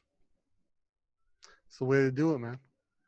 So Yeah. Drip God, right? A lot of times we think of the drip, we think of the watches. I know Jay's becoming more and more of a watch guy. You know, spending big bucks on wrist adornment. Whereas I'm over here with my like $200 Apple Watch, being pretty happy. But do you fuck with the watch game at all? Yeah, I I do. I'm looking to get my first watch. You know, I want to get you know, a cool little timepiece. You know what I'm saying? Some small. I won't really speak on it until I got it. I'm gonna show that thing off. All right. So how I think I start seeing you sharing it on stories quite a bit. Like you're sharing us some of your ambitions for sure. But well, is it a know, Patek? like, no, it's not a Patek. You know, I put little drops out because they always come back. You know, once I put something into the universe, it always comes back. So once I say I want something, I end up getting it. And I know why I want this. It's symbolic. And so once I get that, then it's going to open up a doorway to the next thing. And that's kind of what life is about for me, man. It's just about like wanting more and constantly getting things, like accomplishing goals, getting the milestones, building, getting more, not being complacent. I got, 2 Maseratis. I had 1 Maserati, and I was like, get another Maserati. Got another Maserati. I'm gonna get another car in a few months too. Just because I'm just gonna keep doing these things because it keeps pushing me to do more, get that watch. Because then it opens me up to get what's the next thing that I want, and it's gonna drive me to build my business a different way in order to attain that. You know, all this is just aspiration. I'm a person that just aspires a lot. I have amazing ambition. Doesn't make a lot of sense to a lot of people, and was just like willing to do whatever it took to get to that point. But if I have the ambition, if I have the drive, I more than likely wouldn't be at my current trajectory. All right, I have something I've been waiting to do live on camera with you, Fresh. So, Dana, go to. Are you gonna take your shirt off? Are we gonna do a Fuck Monday? Oh my goodness! Let's go! I want to see this, Jay. Let's go, baby. All right, on count of three. Go to Rich Fresh Instagram, and Dana, you do it. Go to Rich Fresh's Instagram. Okay. And on the highlights, the one where he's laughing a lot, the one with the emoji that he's laughing his ass off. Yeah. On the third one. All right, read that question to him. Fresh, I need to see your face for this, man. Oh, okay. I mean, I just want to. Okay, boom. There we go. All right, talk to me, baby. All right. Now, Dana, you ask that question to him. All right. What's your cloth of choice if I want to make a yellow marigold suit in wool?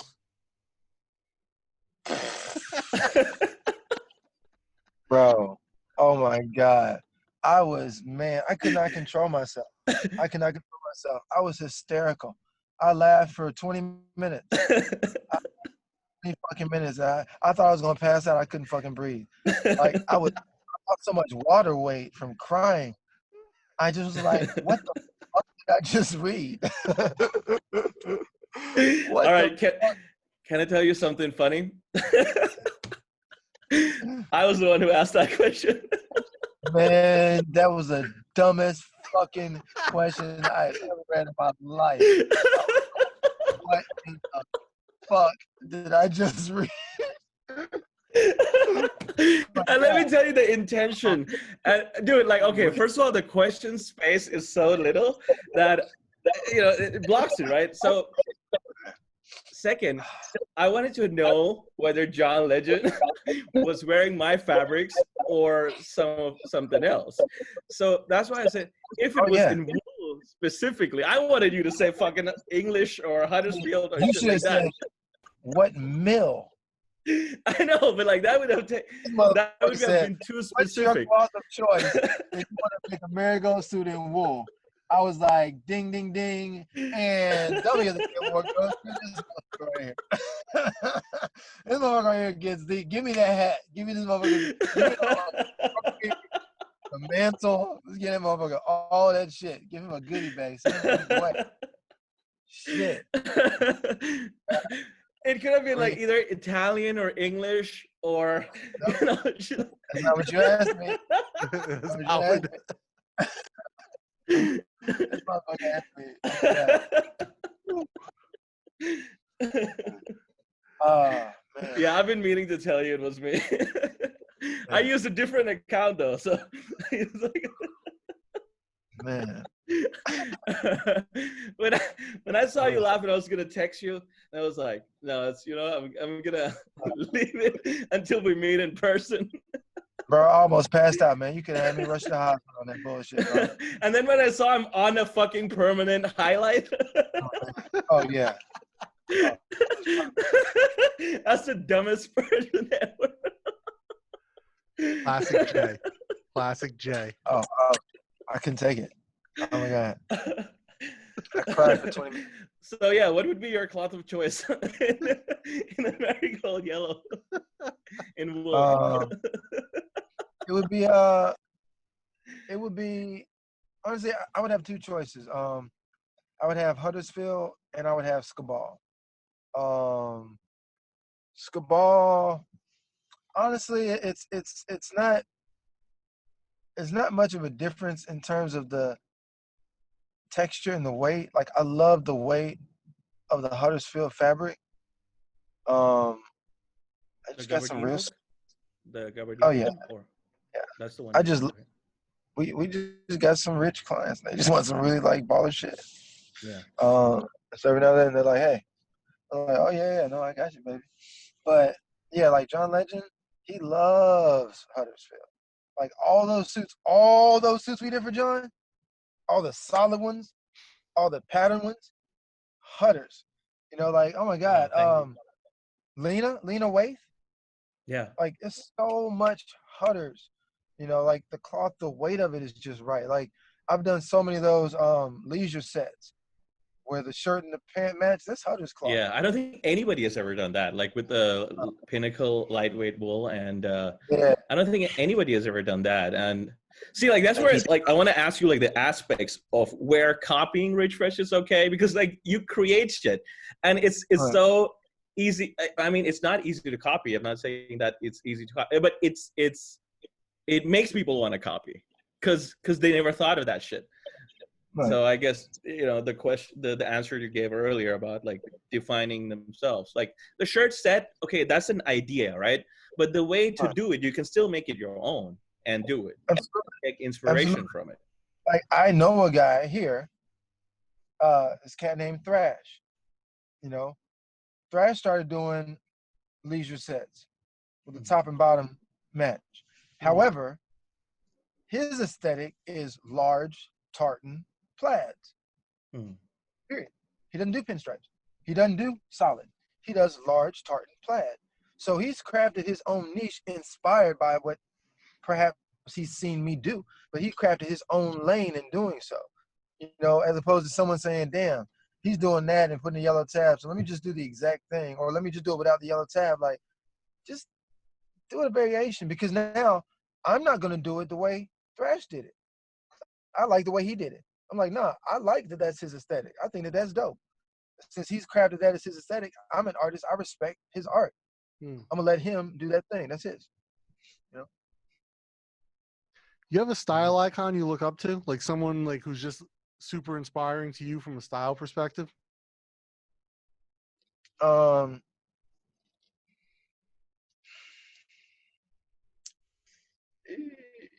um, it's gonna sound weird, but no.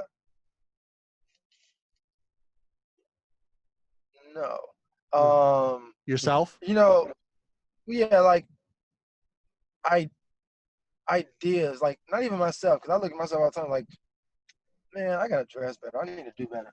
But like, um, my dad used to dress a certain way when he was in his 20s. Mm. That changed when he got to his 30s because he took on a different like way of living, family man and shit. Mm-hmm. But when he was in his 20s, he dressed a certain way. It was like real player. It was like real player. Mm. But that was like the norm. Everyone kind of dressed like that. But it's just his just seemed together a bit different. My brother Chase, like he put shit together in a real bold way. Shit like I used to say I could never do that. Like he used to dye his hair blonde in high school. I was like I could never do that. And I always saw him do real bold things. Um, and I was like, I could never do that. But seeing an example of it, like, yeah, I could.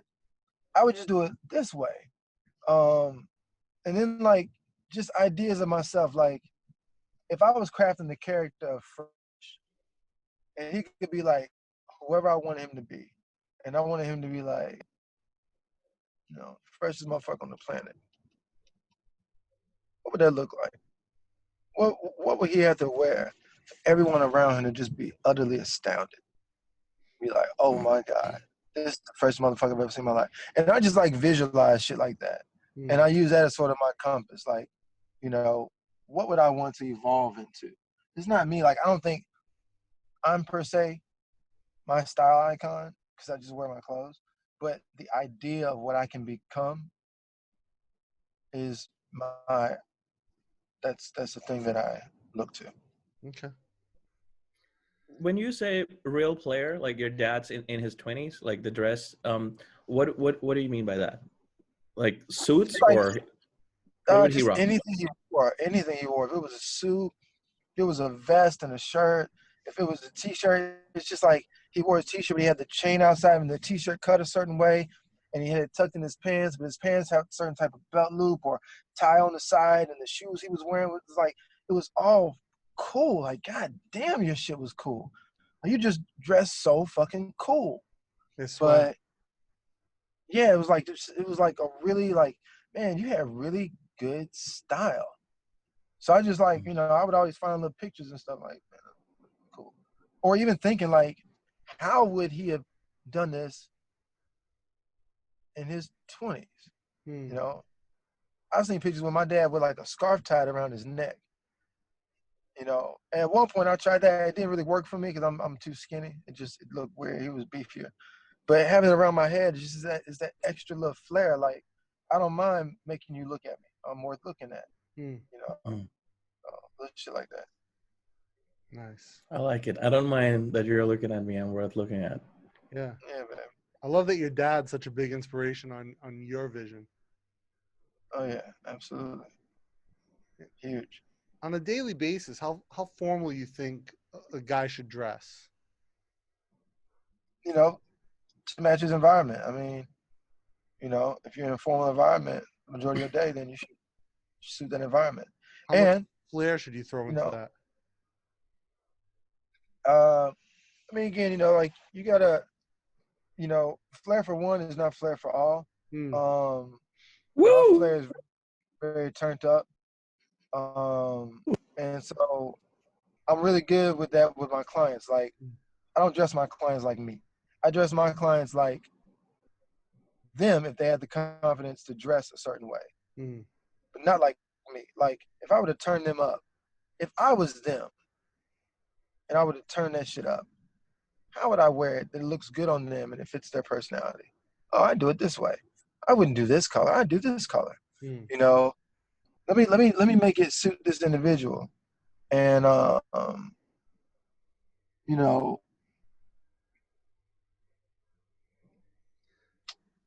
I don't know. You just gotta step outside of it and not try to make everyone a carbon copy of yourself. Um, You know, allow people to still be individuals Mm. with a touch of inspiration. Not everyone's turning it up to 11. Some people are very happy at a 6. You know, that's what you're saying. Yeah, but like I know guys that wear suits all day long. Like they're gonna wear it to work. When they leave work, they're gonna wear it out socially. When they get home, they might slip into a fucking robe of some sort and keep their some type of trouser on and a slipper. Like I know guys who are formal like that, and it's just because that's the way they want to live. They want to live in a certain regal manner. I know guys that wear t-shirts and jeans and t-shirts and sweats all day, you know, and couldn't really convince them to change that up. Mm. But you know, You've styled a lot of celebrities, legendary names and stuff. But do you have like a bucket list celebrity you want to style? That Obama. Oh man, he's so fly, man. He's like his swagger, his confidence, and everything. Man, I love Obama. Yeah. And you know, I'm not a stylist, so I don't want to style him. I want to create garments for him. Like I want to have a vision and wrap those garments around it. Would you do something very different? Would you put a yellow tab on? Yellow tab for sure, but on everything, baby. What would be the color? I don't know. You know, it just depends on who he is at that time. You know, whoever he is at that time, that's who I'm gonna address. Depends on the moment. Depends on the what's going on. Depends on who he is. Like, you know, he doesn't have to wear Navy suits every day. You know, yeah. I like that because it's adaptability to the situation, to him at that moment. It's not, you don't have a canned answer. That's cool. No, yeah. I think a lot of people will be like, oh, I'd put him in a Navy with with this shirt, and you know, very canned, and you're like, oh. Depends on the moment. No, I'm gonna have a conversation with him. I'm gonna interview him. I'm gonna figure out who he is, and it'll come to me. Now I know you already said you don't rock a tie, right? We always ask people if they tie or no tie, but you said you gave that up. Right, I gave that up. Nothing on the neck. Gold chain. Gold chain. Yeah, several. You know, I'm just gonna get more. It's too much going on to have on a necktie. You know, it's just crowding the space. I hear you. Do you have any movie like? You ever go to the movies, you see a character, you're just like, damn, their style's like on point. Do you have like a character in mind, like when you think of style? Ryan Gosling and Crazy Stupid Love. Okay. Yeah. What made that character stand out to you, style wise? His shit was on point. Yeah. He wore a burgundy 3-piece suit. Every single look was like on point. Another one is Ocean's 11, the very first one. Mm-hmm. Brad Pitt's character. Yeah, he kind of had that formal, casual aesthetic. Yeah, it was like, I don't give a fuck. I'm just so cocky and I'm just who I am, you know what I'm saying? I'm just like hair disheveled and shit. Things like that. Like, you don't have to conform. You can be a nonconformist and really win and be comfortable. I don't want to conform and be uncomfortable in order to win. I'd rather find a way to win by being comfortable. Then I can always do that and I'll never be uncomfortable.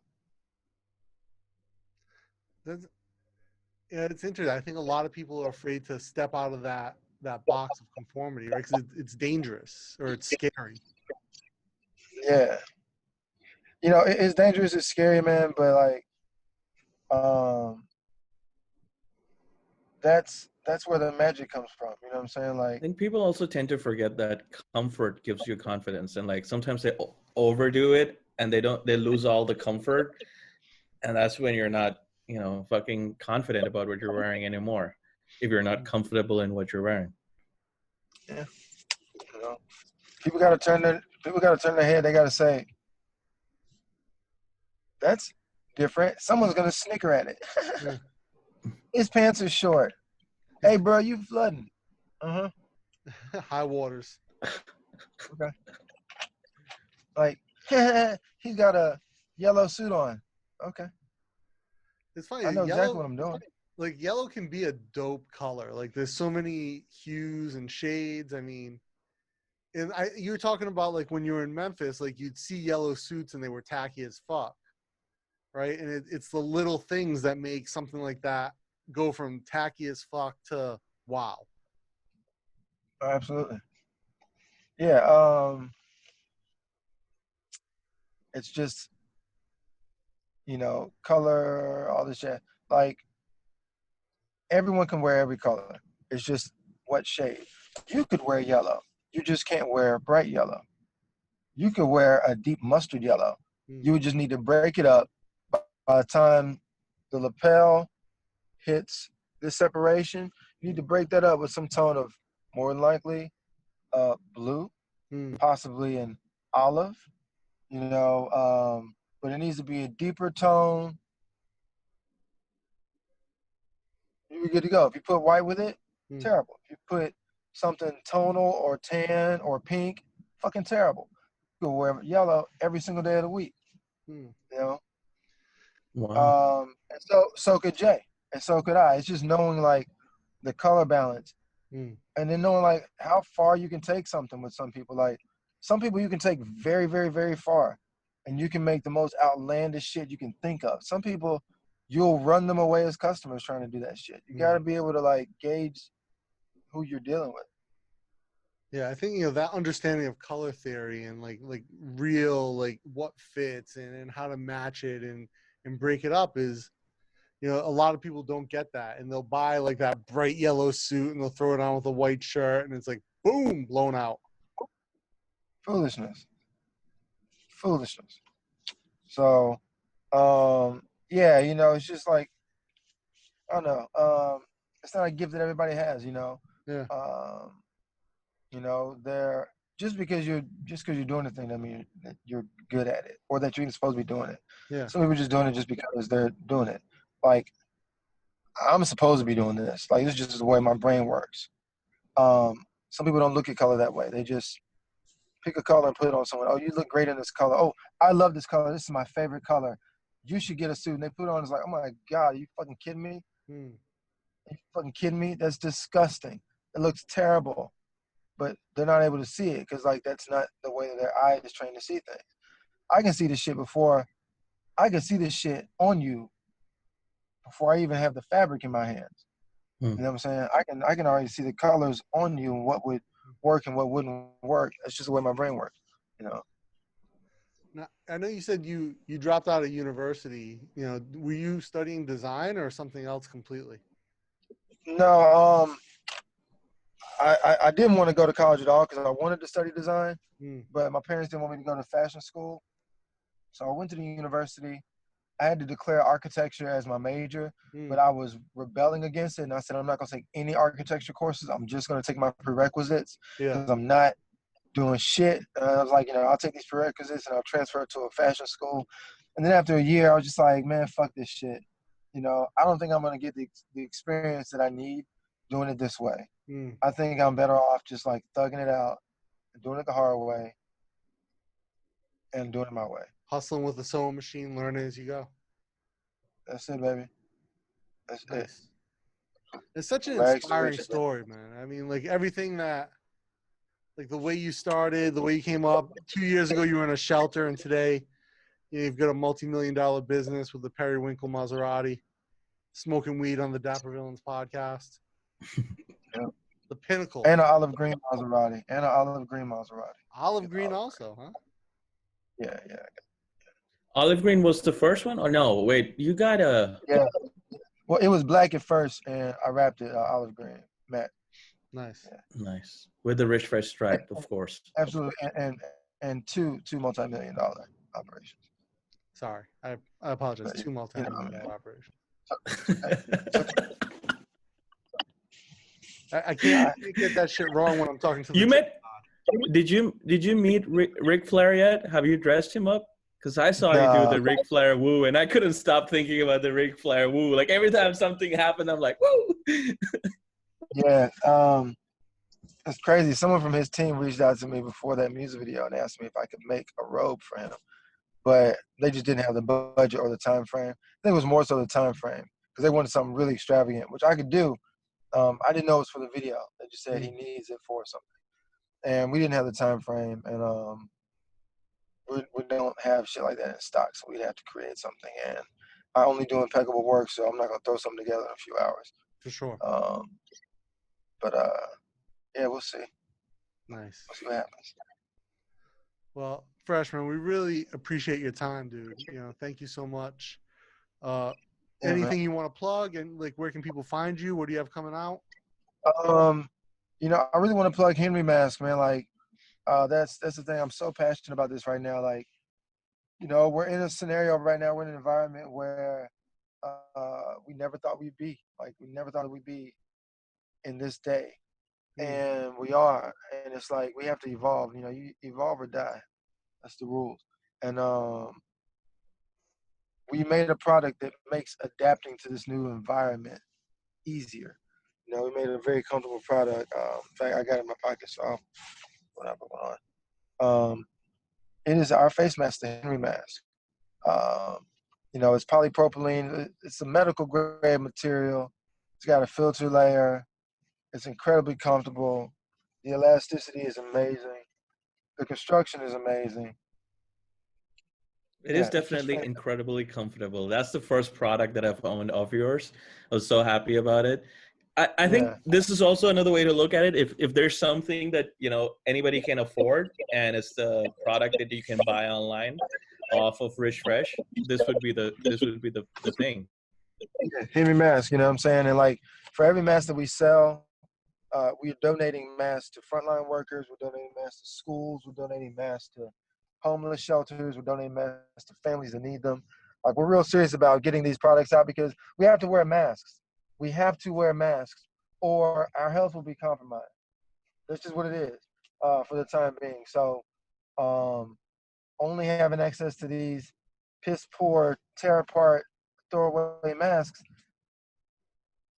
these are washable, they're reusable, and it's just a better product. Like if you've got to wear something, you got to assimilate, you got to become part of a new thing, you should be able to have something that you can apply to your identity. You know what I'm saying? Like, okay, this is I can match my mask with what I'm going to wear today, with how I feel today. This is not just a thing that I have to wear. It's a thing that I want to wear because it expresses something. It just so happens I have to. It's like pants. If we didn't have to wear pants, we probably wouldn't wear fucking pants. I'm not wearing pants. Have to wear pants. I'm not wearing pants either.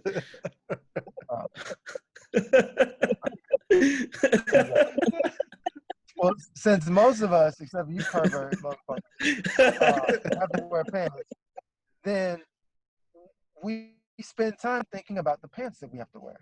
We don't just grab pants. We think about what pants we're going to wear, why we're going to wear them.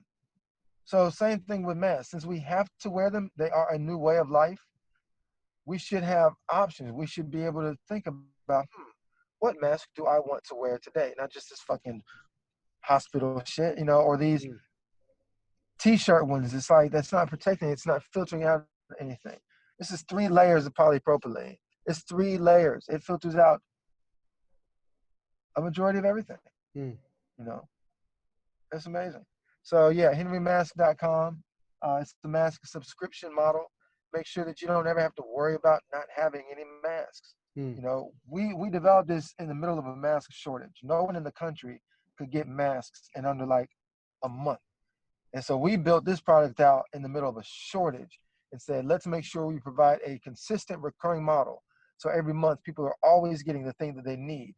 So they never run out of this thing that they have to have. This is a matter of life or death.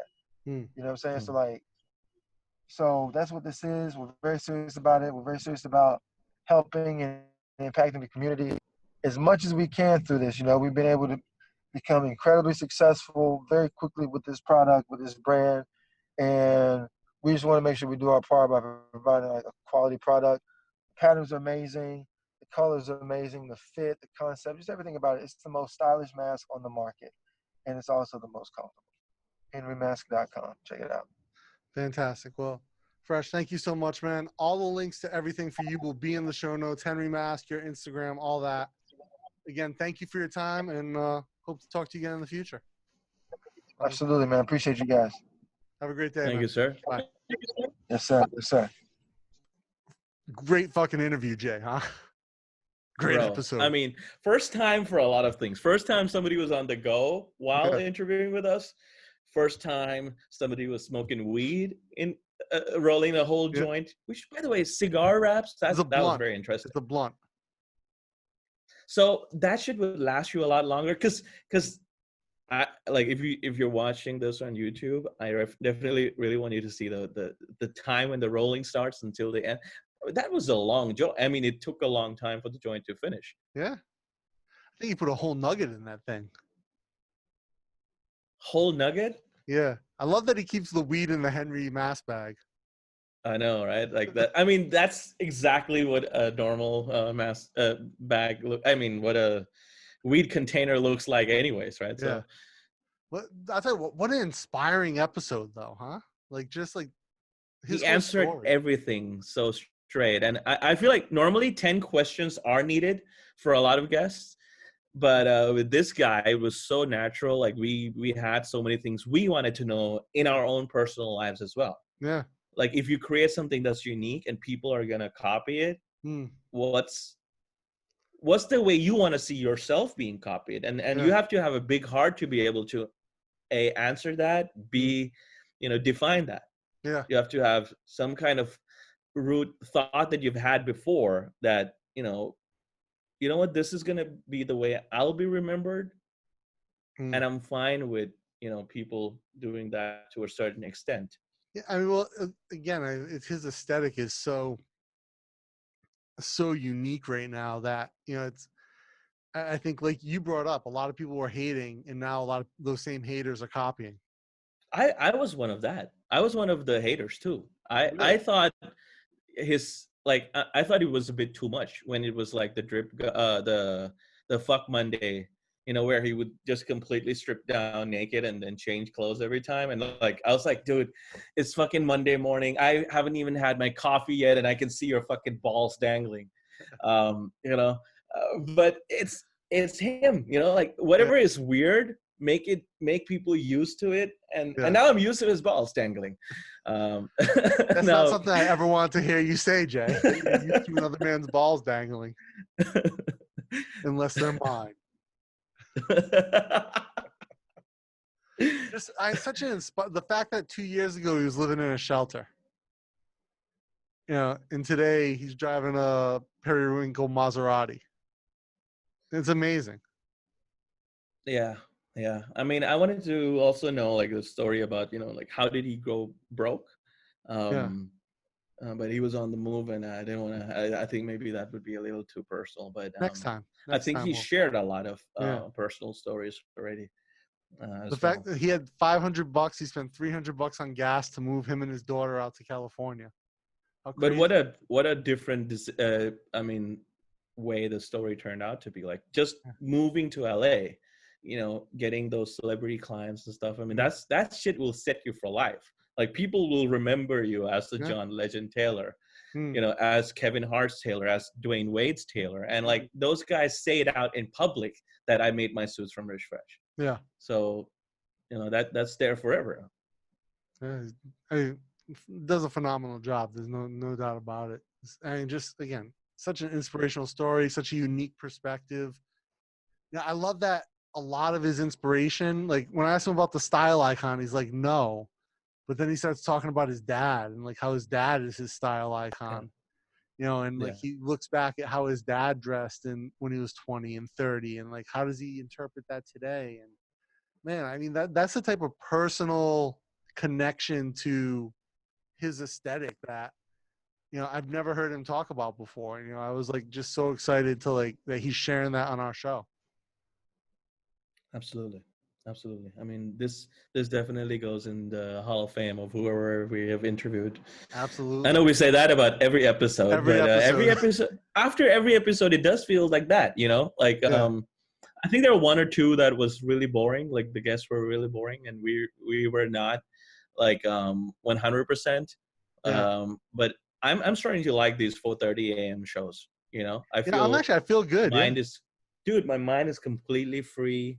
You know, I'm I fresh. literally as a drank like motherfucker. 800 milliliters of coffee though. Dude, I had no coffee yet. I'm actually looking forward to like the next coffee and like You start my literally day. woke up like 30 seconds before we started recording. No, so. that's not true. I went to I showered. I brushed my teeth. I actually woke up many times because I was so excited.